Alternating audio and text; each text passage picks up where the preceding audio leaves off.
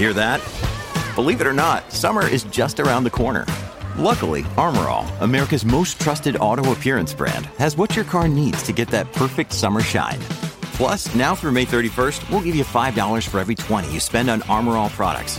That means car wash pods, protectant, tire shine, you name it. Find out how to get your $5 rebate at armorall.com. Armor All, less work, more clean. Terms apply. When we're thinking about climate change, we're thinking about it pragmatically.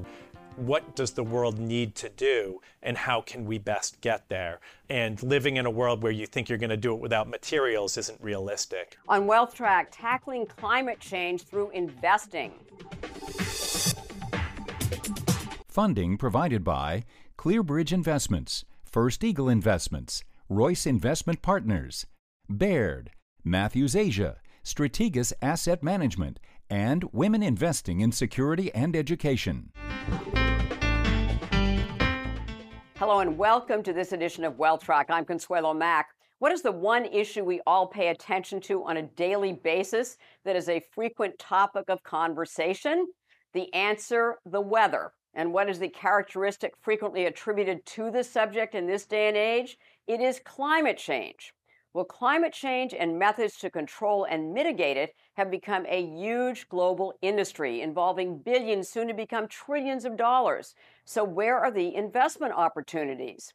That is one of the specialties of this week's guest. He is a newcomer to Wealth Track, but his boss, investment legend Jeremy Grantham, co-founder and long-term strategist at GMO, is not.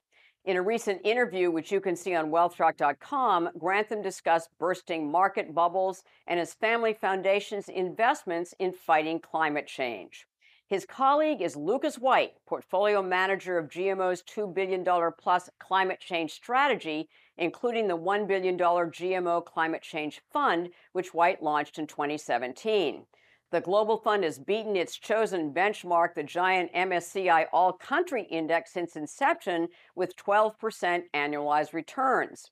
It is rated 4-star by Morningstar. In giving it a bronze medalist rating, Morningstar called it a unique offering and cited its experienced lead manager, who has designed a compelling way for investors to gain exposure to companies that seek to mitigate climate change and adapt to its effects. White is also portfolio manager of another high-performing fund, GMO's nearly $2 billion Resources Fund, which he helped design and launch in 2012 and has run since 2015. GMO Resources' nearly 8% annualized return since inception have handily beaten its global commodity index. I began our discussion by asking White why he launched a climate change fund and what is its objective. Our objective was really to capture an investment opportunity. We started investing in clean energy back in 2011 as part of investing in the energy sector in our natural resources strategy. And as time went on, the economics for clean energy solutions, wind, solar, electric vehicles, et cetera, improved to the point where we believed that there was going to be transformational change in a number of industries, regardless of whether politicians made a concerted effort to address climate change. Just on the pure economics alone, electric vehicles and renewables would be able to compete with fossil fuel-based or incumbent solutions. And so it was really that transformational change in investing in these long-term growth industries that got us excited about launching a climate strategy. And what's your strategy? I mean, I know that you want to deliver high total return while addressing environmental challenges. So how do you do that?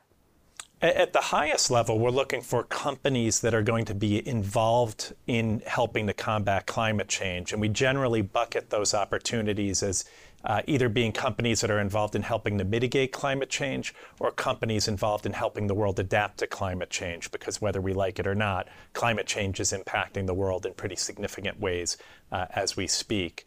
On the mitigation side, you're obviously going to have clean energy companies, so wind, solar, biofuels, clean power generation, anything of that nature. And that's actually about 46% of the portfolio the last time I looked, clean energy. Correct. Clean energy, the way we define it, has been about 50% of the portfolio. How do you define it? Because I'm looking at the sectors that you've got in the clean energy, and you've got the usual suspects, the solar, wind, biofuels, but you also have battery storage. So do you define clean energy differently than perhaps your competitors do?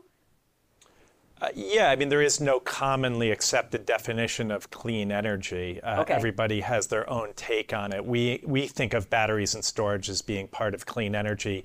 Batteries for electric vehicles, storage for utility scale or large scale energy storage. Those are likely to be different solutions because they're different challenges with their own unique characteristics that need to be addressed. But certainly both of them are part of transitioning to a clean energy world. Another major category, obviously smaller than the clean energy, but is energy efficiency. That's about 19% of the portfolio. Talk to us a little bit about that category.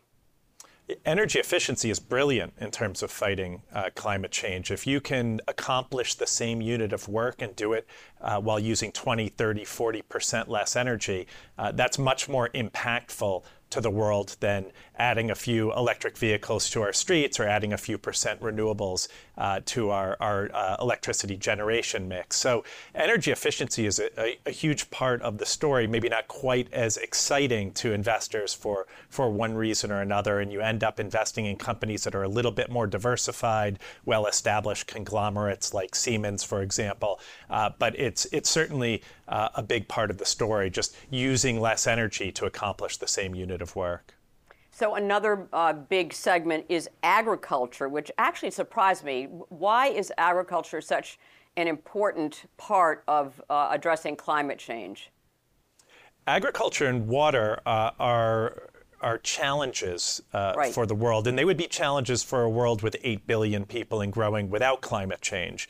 But then you throw on climate change, or you add climate change to the mix, all of a sudden you're taking these very difficult problems for the world and you're making them much, much more difficult. So you're never going to go talk to a farmer and have a farmer say, oh, you know what, it used to be so easy to produce crops, right? It was never. a cakewalk, and now it's starting to get challenging. It's always been a difficult game, but now you're adding droughts, floods, extreme temperature events, which are death for crops, extreme downpours, which wash away your soil nutrients. You're taking a difficult game and you're making it much more difficult. So companies focused on keeping agricultural productivity as high as possible in the face of climate change would be within scope. And copper is another, specific segment, about 8% of the portfolio. So discuss copper with us, which would not meet the criteria of most, ESG, the environment in ESG investing. Yeah, it depends on what you mean by ESG. In the real world, clean energy solutions revolve around material usage. You're not using coal, natural gas, and oil, but you are using a lot more copper, a lot more nickel, lithium, cobalt, vanadium, different clean energy materials. And copper is an interesting material because it's at the heart of clean energy almost across the board. When you look at renewable projects, they use 4 to 12 times as much copper as a comparably sized natural gas or coal power plant. When you look at electric vehicles, they use 3 to 4 times as much copper as an internal combustion engine vehicle. Every electric bus that we produce gobbles up 800 pounds of copper, which is a crazy statistic if you realize how scarce of a resource copper is.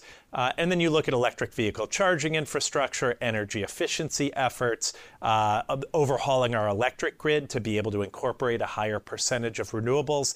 Copper, copper, copper. So copper is kind of the oil of a clean energy economy. And whether you like mining or you like copper or materials or not, you either let the world boil or we need a lot more copper than we've ever harvested before. And we need to get that into applications as soon as possible. And when we're thinking about climate change, we're thinking about it pragmatically. What does the world need to do and how can we best get there? And living in a world where you think you're going to do it without materials isn't realistic. There just is no solution that doesn't revolve around material usage given the technologies and knowledge that we have today. When we talked about the clean energy component, as you said, it's about half of the portfolio. The solar, wind, biofuels, And GMO is known for having a value bias and also a quality bias. So are there a lot of candidates to meet your criteria of valuations and quality? It's like anything else. You're going to find overpriced companies. You're going to find companies that aren't high quality. But we certainly find high quality, differentiated business models where they have a defensible moat. They're going to be able to defend their profitability, which is really what you're looking for. We also find companies that don't have those characteristics. So, for example, when we've looked at the solar industry, we've excluded 75% of the companies that we've evaluated from our custom investment universe, which is the stocks from which we select. Right. And we've done that because we can't get comfortable that they're doing anything different. Solar panels predominantly you're talking about photovoltaic panels. They are a relatively simple commoditized technology, relatively low barriers to entry, very little in the way of product differentiation. Apple doesn't have a cool white solar panel that has Wi-Fi or something neat or artificial intelligence on it or something that would capture your attention. They're just boring, gray, dopey solar panels that go up on rooftops and out in solar arrays in fields. So all of those factors mean that there are a lot of players, including the Chinese, who at times dump panels on the global market at uneconomic prices. So for all of those reasons, we avoid most of the solar companies that we've looked at, but there are a couple handfuls of companies that do have a differentiated product or technology or approach or economies of scale or something that gives them an edge on the competition.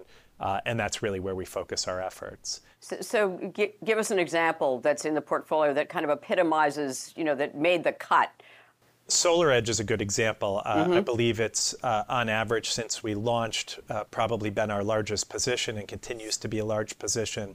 SolarEdge doesn't produce solar panels. They produce solar inverters and optimization technology that is paired with their inverter technology that allows you to optimize the amount of electricity that is generated from a solar array. So the standard inverters that are installed on 90 to 95% of solar panels worldwide as we speak are these dumb things called string inverters. And string inverters are kind of like the old Christmas tree lights, where if one goes out, the entire strand goes out. Similarly, when you're using string inverters, the entire array is compromised if one solar panel is broken or there's a cloud over one panel or a shadow from a chimney or whatnot. The entire array operates to the lowest common denominator.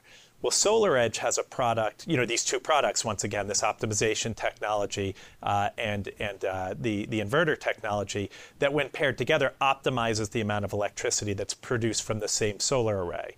And in Business 101, you're taught to compete on quality, which they're certainly competing on, or cost or price, but you're not supposed to compete on both. But they actually have a cheaper technology in the long run because you only have to replace their inverters once over the life cycle of a solar panel rather than twice. So it's a little bit more expensive up front, but for the long-term owner of those solar panels, it's a cheaper value proposition.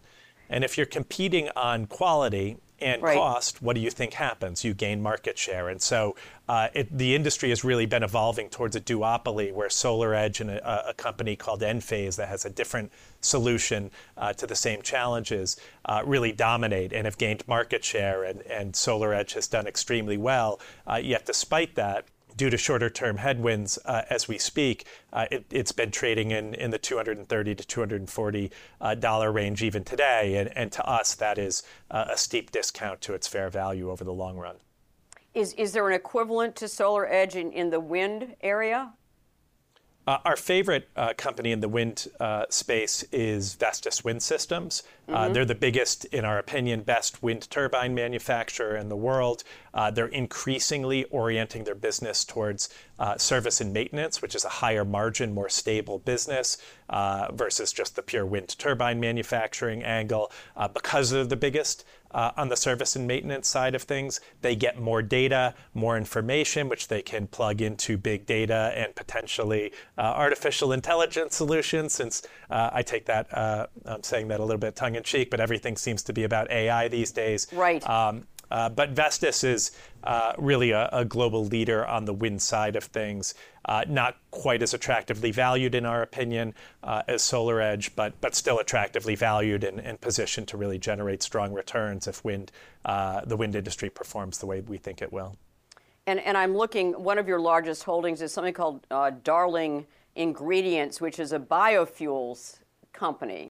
What Darling Ingredients does is, and they've been doing this for over 100 years, I believe, they've been capturing waste products from different industries. They may go grab used animal fats and things like that, cooking oils and greases from restaurants, and they produce useful products from those discarded materials. Well, one of the useful products that they produce are biofuels. Historically, they've produced a lot of biodiesel. You blend biodiesel in with traditional ultra-low sulfur diesel to produce a useful fuel. More recently, they've really been oriented towards renewable diesel, which is a molecular substitute for ultra-low sulfur diesel. And so you don't even need to know that you're using renewable diesel. You could just use it to fuel your car, your truck, your ship, what have you. And they're also increasingly looking at sustainable aviation fuel. And aviation has long been a challenge for climate advocates and activists. Sure. Because we have some solutions for electricity generation, we have some solutions for passenger vehicles. It hasn't been clear what to do with air flight, because you're not going to load up an airplane with 8 million pounds of lithium-ion batteries and then watch it fall to the bottom of the ocean. And sustainable aviation fuel is potentially a long-term solution for that aviation challenge. I say long-term because the capacity to produce sustainable aviation fuel right now is very limited relative to the demand for jet fuel.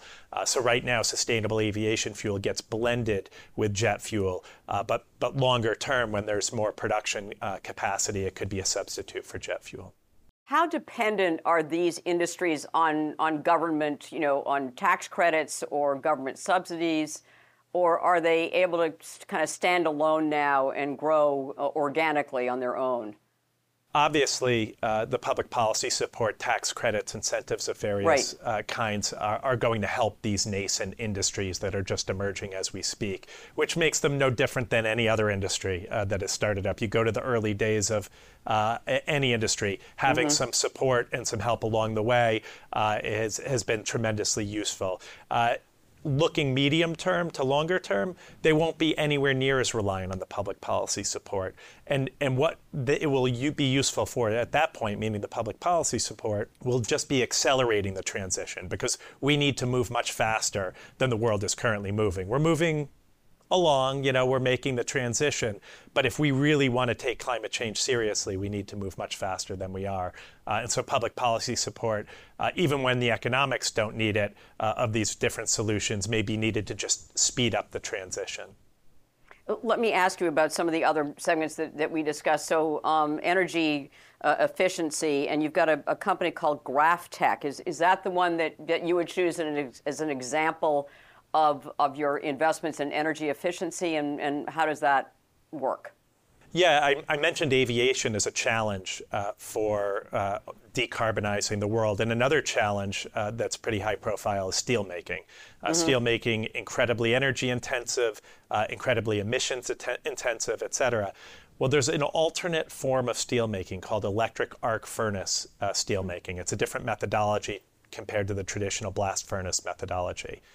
What GrafTech does is they produce ultra-high power electrodes that electric arc furnace steel manufacturers need for that electric arc furnace process. And that the entire life cycle, we actually hired a consultant to sort this out for us and do the calculations, because even GrafTech wasn't publishing the data for us when we first started looking at it. The entire life cycle for electric arc furnace steelmaking is about 90% cleaner from a carbon perspective relative to traditional blast furnace steelmaking. And so once again, GrafTech isn't an electric arc furnace steel manufacturer, but they produce the electrodes that are needed by those steel manufacturers. And in agriculture, what kind of investments are you making there? So we might look at some of the precision ag companies like AGCO and Deere. What's precision ag? What does that mean? Precision ag is where rather than blast your entire field with ecochemicals, you have very targeted application because you have sensors and monitors and equipment that can identify where there are weeds, so you don't need to just canvass the entire field.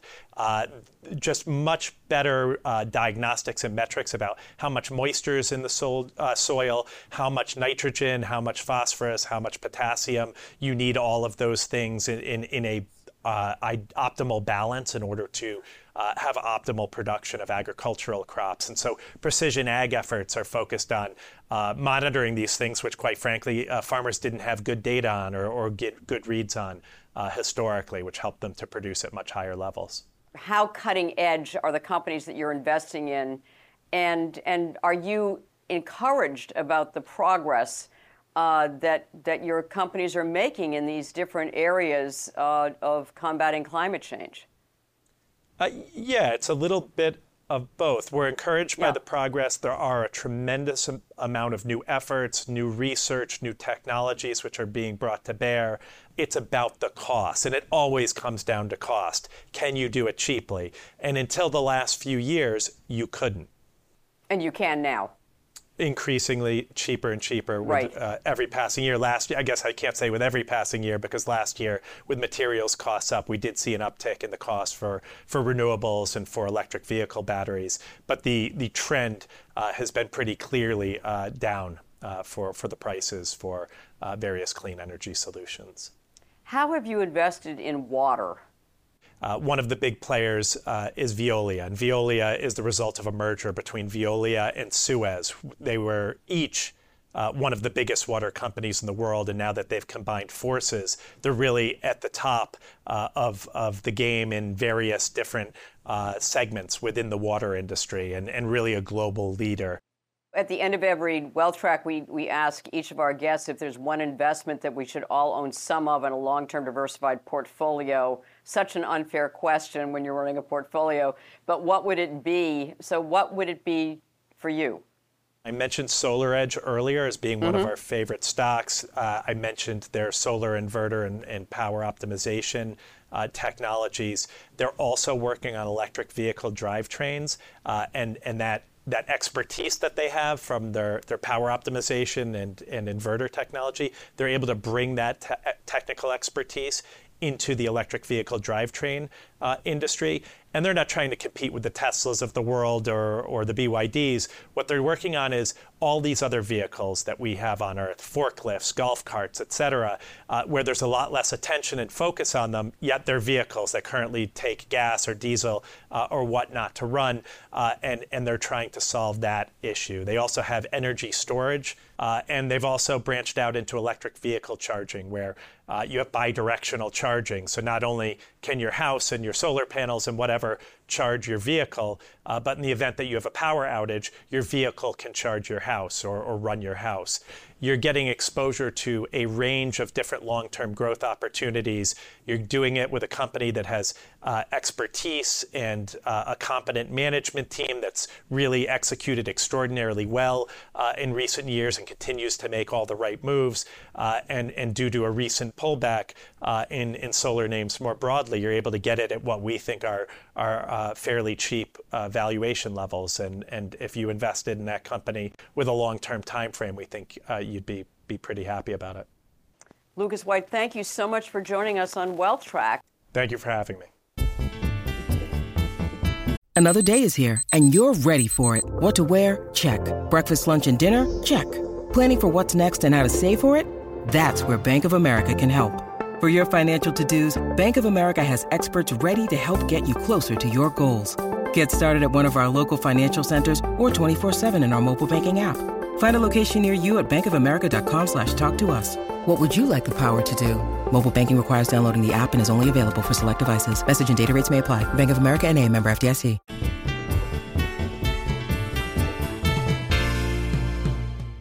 At the close of every Wealth Track, we try to give you one suggestion to help you build and protect your wealth over the long term. This week's action point is consider adding some natural resources to your portfolio. There is a compelling investment case for the sector, a long-term rise in global demand, albeit with wide swings in between, the need for key metals and materials as the world transitions to a greener economy, and limited supplies. Altogether, they create looming shortages in various natural resources, which drives up prices and company profitability. How to invest? Well, in addition to the high-performing GMO Resources Fund, there are over 100 funds in Morningstar's Natural Resources category. Among the largest and definitely the oldest is T. Rowe Price's New Era Fund. This actively managed gold-rated global fund, founded in 1969, invests a minimum of 2/3 of its assets in companies that own or develop natural resources and other basic commodities. Among the largest established passive choices is the silver-rated SPDR Global Natural Resources ETF, symbol GNR. Established in 2010, it tracks the S&P Global Natural Resources Index, which is equally weighted among agriculture, energy, and metals and mining. Natural resource companies are underowned. They are unpopular because they do not make the cut in the E for environment and ESG portfolios, but they add diversification to portfolios and will continue to provide essential resources for modern life. Next week, Jerry O'Reilly, who runs Vanguard's Total Stock Market Index Fund, the world's largest mutual fund, describes why passive is really very active. In this week's extra feature, Lucas White tells us what it's like to work for legendary investor Jeremy Grantham. We appreciate those of you who follow us on Facebook, Twitter, and our YouTube channel. Thank you for spending your precious time with us. Have a great weekend and make the week ahead a healthy, profitable, and productive one.